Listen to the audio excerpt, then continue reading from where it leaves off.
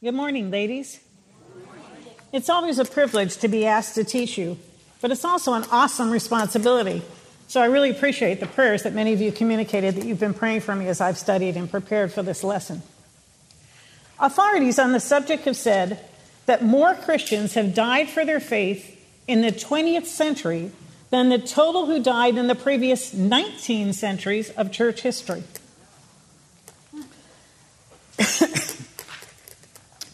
In other words, persecution was not just limited to the early days of Christianity. The book of Acts gives much evidence of how the church was persecuted and also how they responded. Could anything good come from this persecution? Acts 8 will show us how the persecution of the early Christians in Jerusalem actually led to the furtherance of the gospel to Samaria and Africa. We'll be studying about Philip, not the apostle, but Philip the evangelist.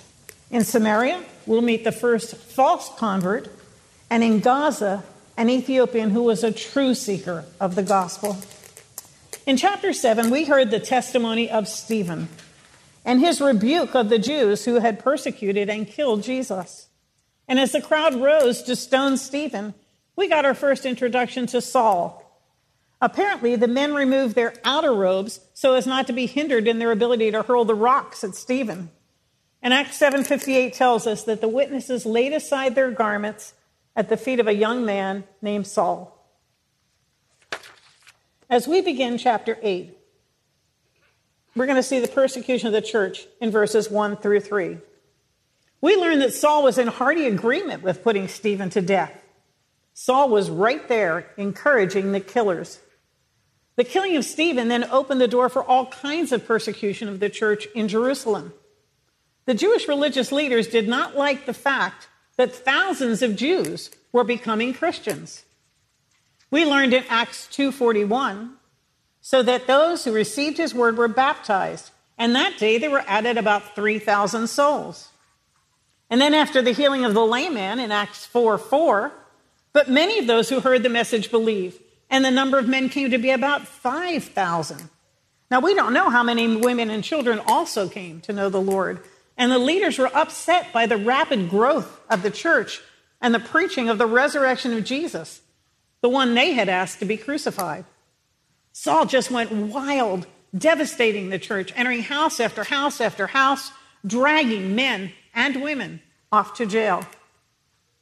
John Piper said, "I want to encourage you from Acts 8, 1 through 8, that God rules over the sufferings of the church and causes them to spread spiritual power and the joy of faith in a lost world. It is not his only way, but it does seem to be a frequent way. God spurs the church into missionary service by the suffering she endures. Therefore, we must not judge too quickly the apparent setbacks and tactical, quote, defeats of the church.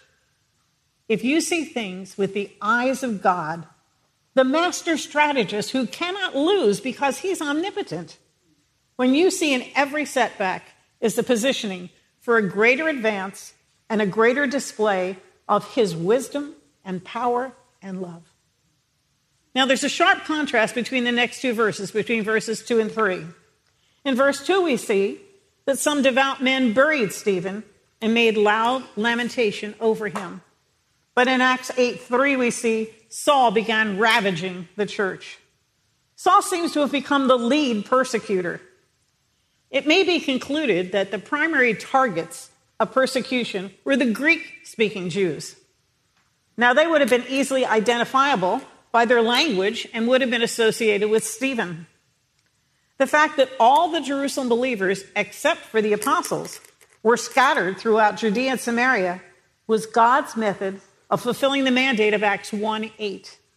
But you will receive the power when the Holy Spirit has come upon you, and you shall be my witnesses in Jerusalem and all Judea and Samaria, and even to the remotest part of the earth.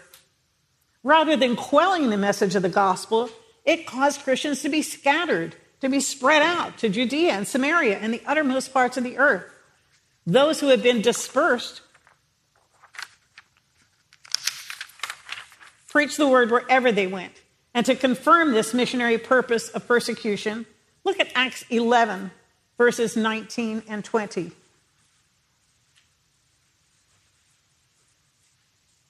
So then those who were scattered because of the persecution that occurred in connection with Stephen made their way to Phoenicia. Now that's modern-day Lebanon.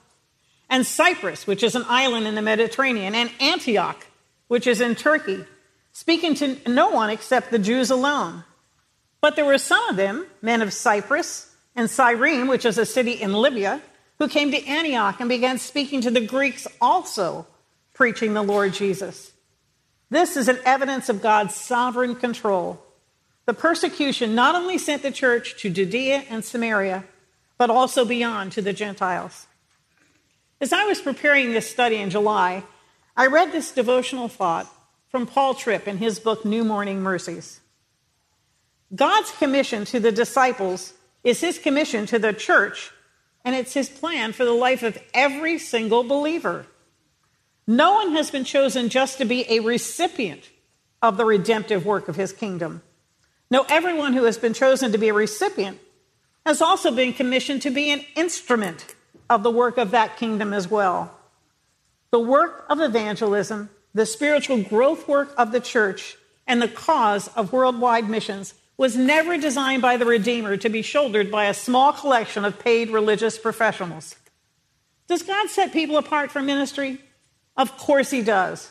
But their role is not just to do ministry, but to mobilize, train, and equip all of God's people for the great honor and privilege of publishing his amazing grace wherever they are. Sometimes we believe the sole responsibility for evangelism is assigned to missionaries and pastors, but it's a charge to all believers to share the good news of the gospel that Christ came to save sinners. Let's look at the proclamation of the message in verses 4 through 8. Now, one of those believers who went out to evangelize was Philip. Now, there's a close connection between Stephen and Philip. In Acts 6, we read how the apostles were overwhelmed with some of the mundane tasks, such as trying to take care of the widows. And so they appointed 7 men to assist them in caring for them. And they chose Stephen, a man full of faith and of the Holy Spirit, and Philip. This same Philip went down to the city of Samaria and began proclaiming Christ to them. Now let's remember the geography of Israel. Israel is on a plateau in the Judean mountain range. It is 2,474 feet in elevation. It's along the ridge route, or what we call the Way of the Patriarchs. So whenever you visit Israel, you have to go up to Jerusalem. So therefore, Philip went down to Samaria, which is at a lower elevation, where he continued a ministry of teaching and healing. Now, who are the Samaritans? And do they exist today? Assyria attacked the northern Israelite tribes in 722 BC, and many were taken away captive. The Jews that remained married Assyrians and were considered half-breeds by the rest of the Jews. They were despised by the Jews, and the Jews, when they were traveling to the north of Israel, would not go by means of Samaria. Now, the Samaritans believe only in the Pentateuch, or the first 5 books of the Old Testament. There should be a picture in front of you now of Jacob's well. This is a deep well constructed from rock that's been associated with Jacob for nearly 4 millennia. The well's not specifically mentioned in the Old Testament, but Genesis 33, 18 through 20 states that when Jacob returned to Shechem from Paddan Aram, he camped before the city and bought the land on which he pitched his tent and erected an altar.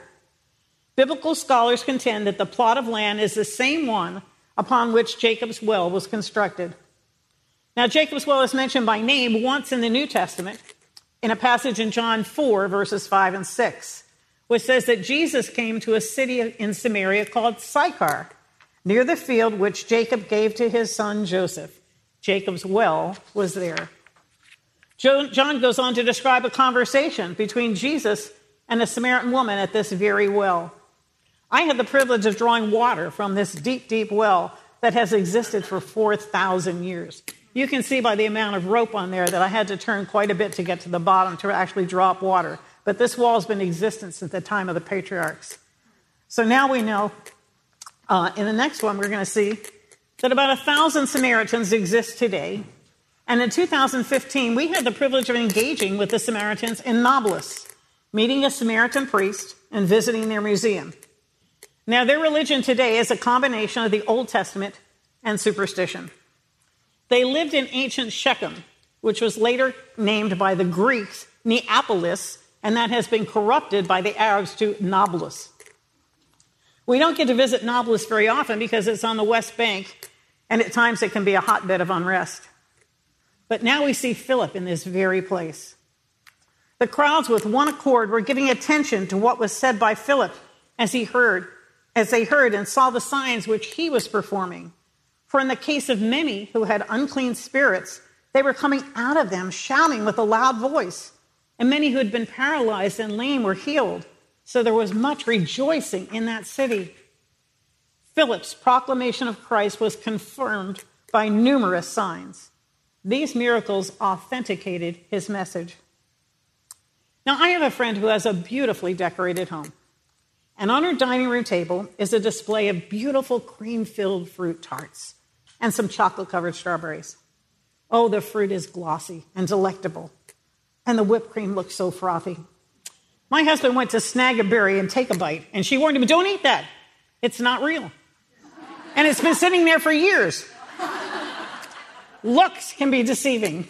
We're going to see Simon, who looks like he's doing the right things, but is the first false convert. Let's look at the professors of faith in verses 9 through 13. Before Philip's arrival, a certain Simon had practiced magic in the city, posing as a famous man and dazzling all the Samaritans with his wizardry. As they paid attention to him for a long time, he had amazed them with his magic. Because of his, quote, sorcery, the ability to exercise control over nature and or people by means of demonic power, people called him the Great Power. Simon boasted that he was someone great, and the people believed him. But when they believed Philip, preaching the good news about the kingdom of God and the name of Jesus Christ, they were being baptized, men and women alike. Philip preached the good news of the kingdom of God and the name of Jesus Christ. Kingdom of God refers to the coming kingdom, and the name of God looks to his position as Messiah. He is the God-man. The message meant that some Samaritans would become heirs of the millennium by faith in Jesus, the Messiah. Let's look at the contrast and comparisons of Simon and Philip. You see, they both perform miracles. Simon by demonic power, Philip by divine power. Simon boasted and welcomed a claim to himself. Philip proclaimed Christ. People were amazed at Simon's magic, but people were converted to Christ by Philip's ministry. Even Simon himself believed, and after being baptized, he continued on with Philip, and he observed signs and great miracles taking place. He was constantly amazed. Amazingly, Simon himself believed and was baptized. He quickly seems to have recognized in what Philip was doing a power greater than the one that he possessed. He not only believed and was baptized, but he stuck close to Philip. But here are some facts that suggest that Simon was probably not born again. Number one, believe does not always refer to saving faith. Simon's faith may have been merely intellectual assent, motivated by selfish reasons. Secondly, faith based only on signs is not a trustworthy faith. In John 2, 23 to 25, when our Lord is speaking at the Passover during the feast, it said, "Many believed in his name, observing the signs which he was doing. But Jesus, on his part, was not entrusting himself to them, for he knew all men. And because he did not need anyone to testify concerning man, for he himself knew what was in man." John 4:48 says, "Unless you people see signs and wonders, you simply will not believe." In this instance, many believed that Jesus was a great healer, but not necessarily a great savior from sin. Jesus knew that a temporary excitement or a faith based on signs was not sufficient. Many of the early followers turned back when he didn't take on the role of a political king. In John 6:66, it says, "As a result, of this, many of his disciples withdrew and were not walking with him anymore. Thirdly, Luke never stated that Simon received the Holy Spirit. And fourthly, Simon continued to have a self-centered interest in the display of miraculous power. By following Philip, he was able to maintain contact with his former audience. Let's look at the proof of the work in verses 14 through 17. Now, when the apostles in Jerusalem heard that Samaria had received the word of God, they sent them Peter and John, who came down and prayed for them that they might receive the Holy Spirit. For he had not yet fallen upon any of them. They had simply been baptized in the name of the Lord Jesus. Then they began laying their hands on them, and they were receiving the Holy Spirit. It was necessary for the apostles in Jerusalem to commission Peter and John to Samaria. Normally, the Holy Spirit baptizes, indwells, and seals at the moment of faith. But this was a time of transition in which confirmation by the apostles was necessary to verify the inclusion of a new group of people. The same transitional event occurred when the Gentiles were added to the church in Acts 10, 44 through 46. And this delay served several purposes. Peter and John's prayer and their laying on of hands confirmed Philip's ministry among the Samaritans, providing apostolic affirmation.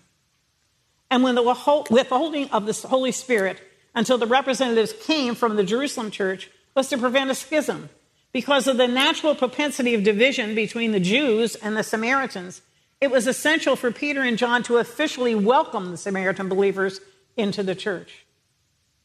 Let's look at the perversion of the truth in verses 18 through 24. Simon saw that the Spirit was bestowed through the laying on of the apostles' hands. Now, this clause implies that there was some external manifestation of the filling of the Holy Spirit.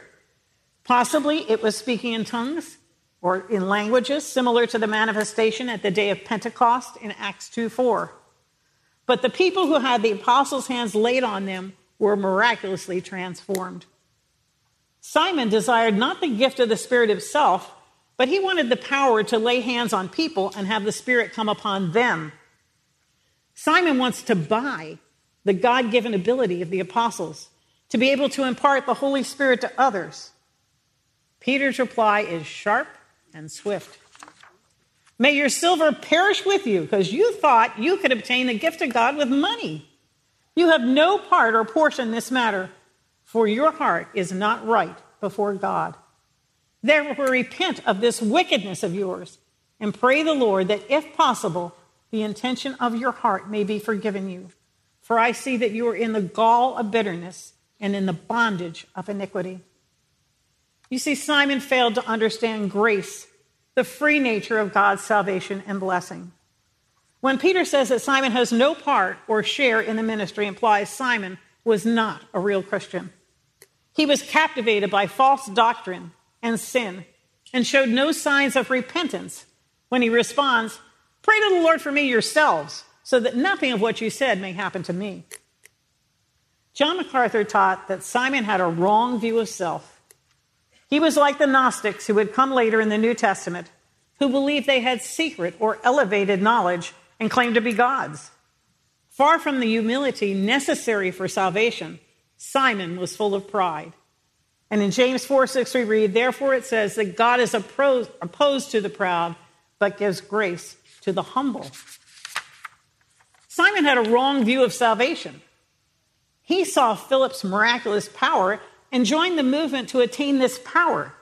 He viewed salvation as a commodity to add to his arsenal.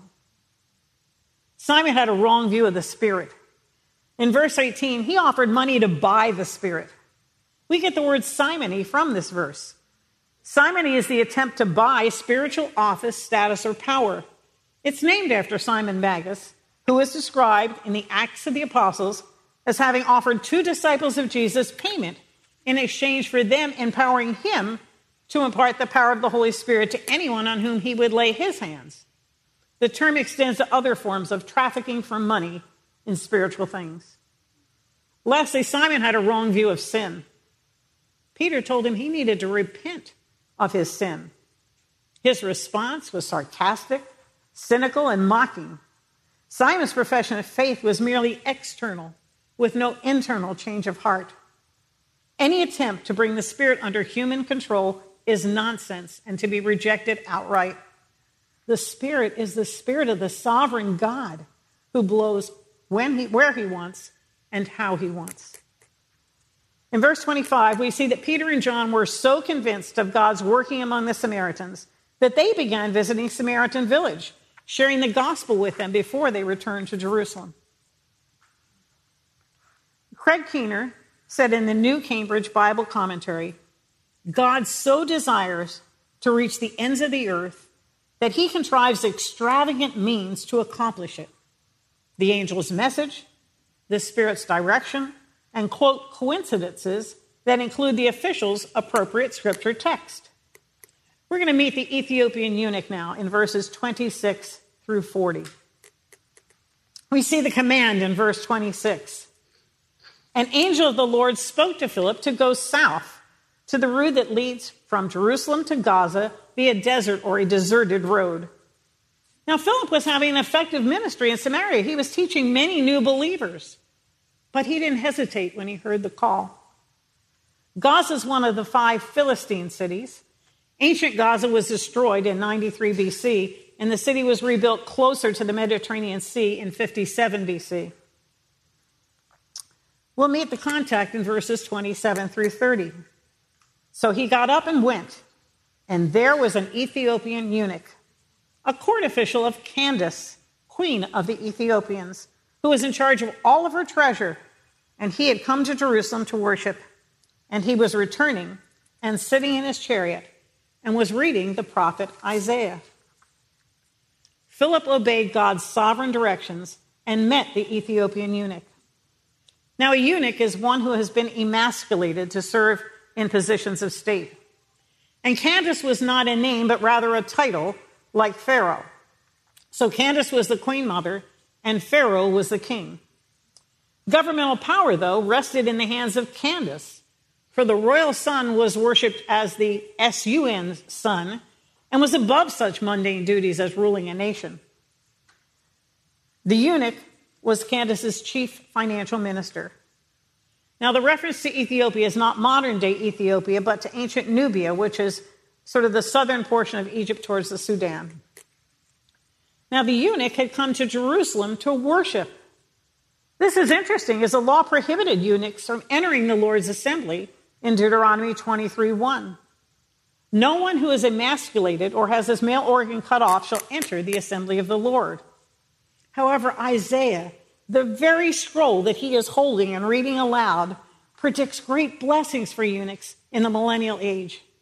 For thus says the Lord, to the eunuchs who keep my Sabbaths and choose what pleases me and hold fast my covenant, to them I will give in my house and within my walls a memorial, and a name better than that of sons and daughters. I will give them an everlasting name, which will not be cut off. Isaiah 56:4 and 5. Now, the eunuch must have learned from Jews in his country about their faith that motivated him to travel over 1,000 miles to Jerusalem. This was a journey that would have taken several months. Their own tradition says that the Queen of Sheba brought back Jewish priests and taught the Jewish faith to Ethiopians. We know that Ethiopian Jews predate Christianity. Evidently, this eunuch was a worshiper of Yahweh. He had procured a copy of some of the scriptures and demonstrated a genuine hunger for the truth. The fact that the eunuch can read and that he has a copy of the Isaiah scroll indicates his wealth, his education, and his interest. As one who supervised the queen's wealth, he could deal in trade and be fluent in both the Hebrew and Greek languages. An interesting note is that in 1984, through Operation Moses, Israel, with the assistance of the United States, airlifted 8,000 Ethiopian Jews to Israel. Again, in 1991, Operation Solomon was a covert operation to airlift over 14,000 Ethiopian Jews to Israel in 36 hours. The Ethiopian Jews were being persecuted by the Muslims. Jews in Ethiopia, known as Beta Israel, were largely cut off from the mainstream of Judaism for millennia, and their faith evolved in a somewhat different form, but Israeli authorities have recognized them as Jewish. They had continued to adhere solely to teaching from the Old Testament, but they weren't familiar with the rabbinic teaching that had been added to modern Judaism. Let's look at the conversion in verses 31 through 35. The angel directed Philip to join him in his chariot. Philip didn't hesitate, but in verse 30 it says he ran eagerly to join him. Philip heard him reading Isaiah aloud and questioned him as to whether he understood what he was reading. Now, the passage of scripture that he was reading was this: He was led as a sheep to slaughter, and as a lamb before its shearer is silent, so he does not open his mouth. In humiliation, his judgment was taken away. Who will relate his generation? For his life is removed from the earth. These are words that are quoted from Isaiah 53, verses 7 and 8. The Ethiopian knew that the passage described an individual, but was it Isaiah or someone else? Simon wanted the power. This man wanted the truth. Philip seized the opportunity to present the good news about Jesus. Then Philip opened his mouth, and beginning from this scripture, he preached Jesus to him. Isaiah 53 has been referred to as the first gospel. This was a prophecy of a servant who would bear in his body the suffering and shame of God's people to provide redemption through his sinless sacrifice. The eunuch had been seeking to know the truth of the scriptures and learn that Jesus, the Messiah, the sinless Son of God, had suffered and died in his place for forgiveness of sins. He rose again and ascended to his Father in heaven, where he made atonement for those who would believe in him. You see, the Messiah provided redemption for the whole world. It included everybody. The presentation pointed him to Christ and taught him about baptism. No wonder he wants to share in baptism, the symbol of Christ's death and burial and resurrection. Let's see the consequences in verses 36 through 40. As they went along the road, they came to some water. And the eunuch said, "Look, water. What prevents me from being baptized?" And Philip said, "If you believe with all your heart, you may." And he answered and said, "I believe that Jesus Christ is the Son of God." And he ordered the chariot to stop, and they both went down into the water, Philip as well as the eunuch, and he baptized him. You see, Philip was following the charge given in Matthew 28, 19 and 20. "Go therefore and make disciples of all the nations, baptizing them in the name of the Father and the Son and the Holy Spirit, teaching them to observe all that I have commanded you." This was a baptism of a black man from Africa. The gospel is going to the uttermost part of the earth, from Judea and Samaria, and now the Ethiopian's going to take it back into Africa. It's abundantly clear that the gospel is starting to go to a wider world. Wherever you go, whatever culture you come from, whatever situation of human need, the answer is found in Jesus. The result was that the eunuch went on his way rejoicing. It's interesting to note in the book of Acts that we see descendants of all three of the sons of Noah coming to the Lord. In Acts 8, we see the Ethiopian eunuch who was a descendant of Ham from Africa. In Acts 9, we're going to see the conversion of Saul, a descendant of Shem, who was from the Middle East. And in Acts 10, we'll see the salvation of Cornelius, a descendant of Japheth from Europe. The good news is spreading throughout the ancient world. The Spirit of the Lord suddenly took Philip away. Philip appeared at Azotus, which is now modern-day Ashdod. This was the ancient Philistine capital where the Old Testament the ark had been taken.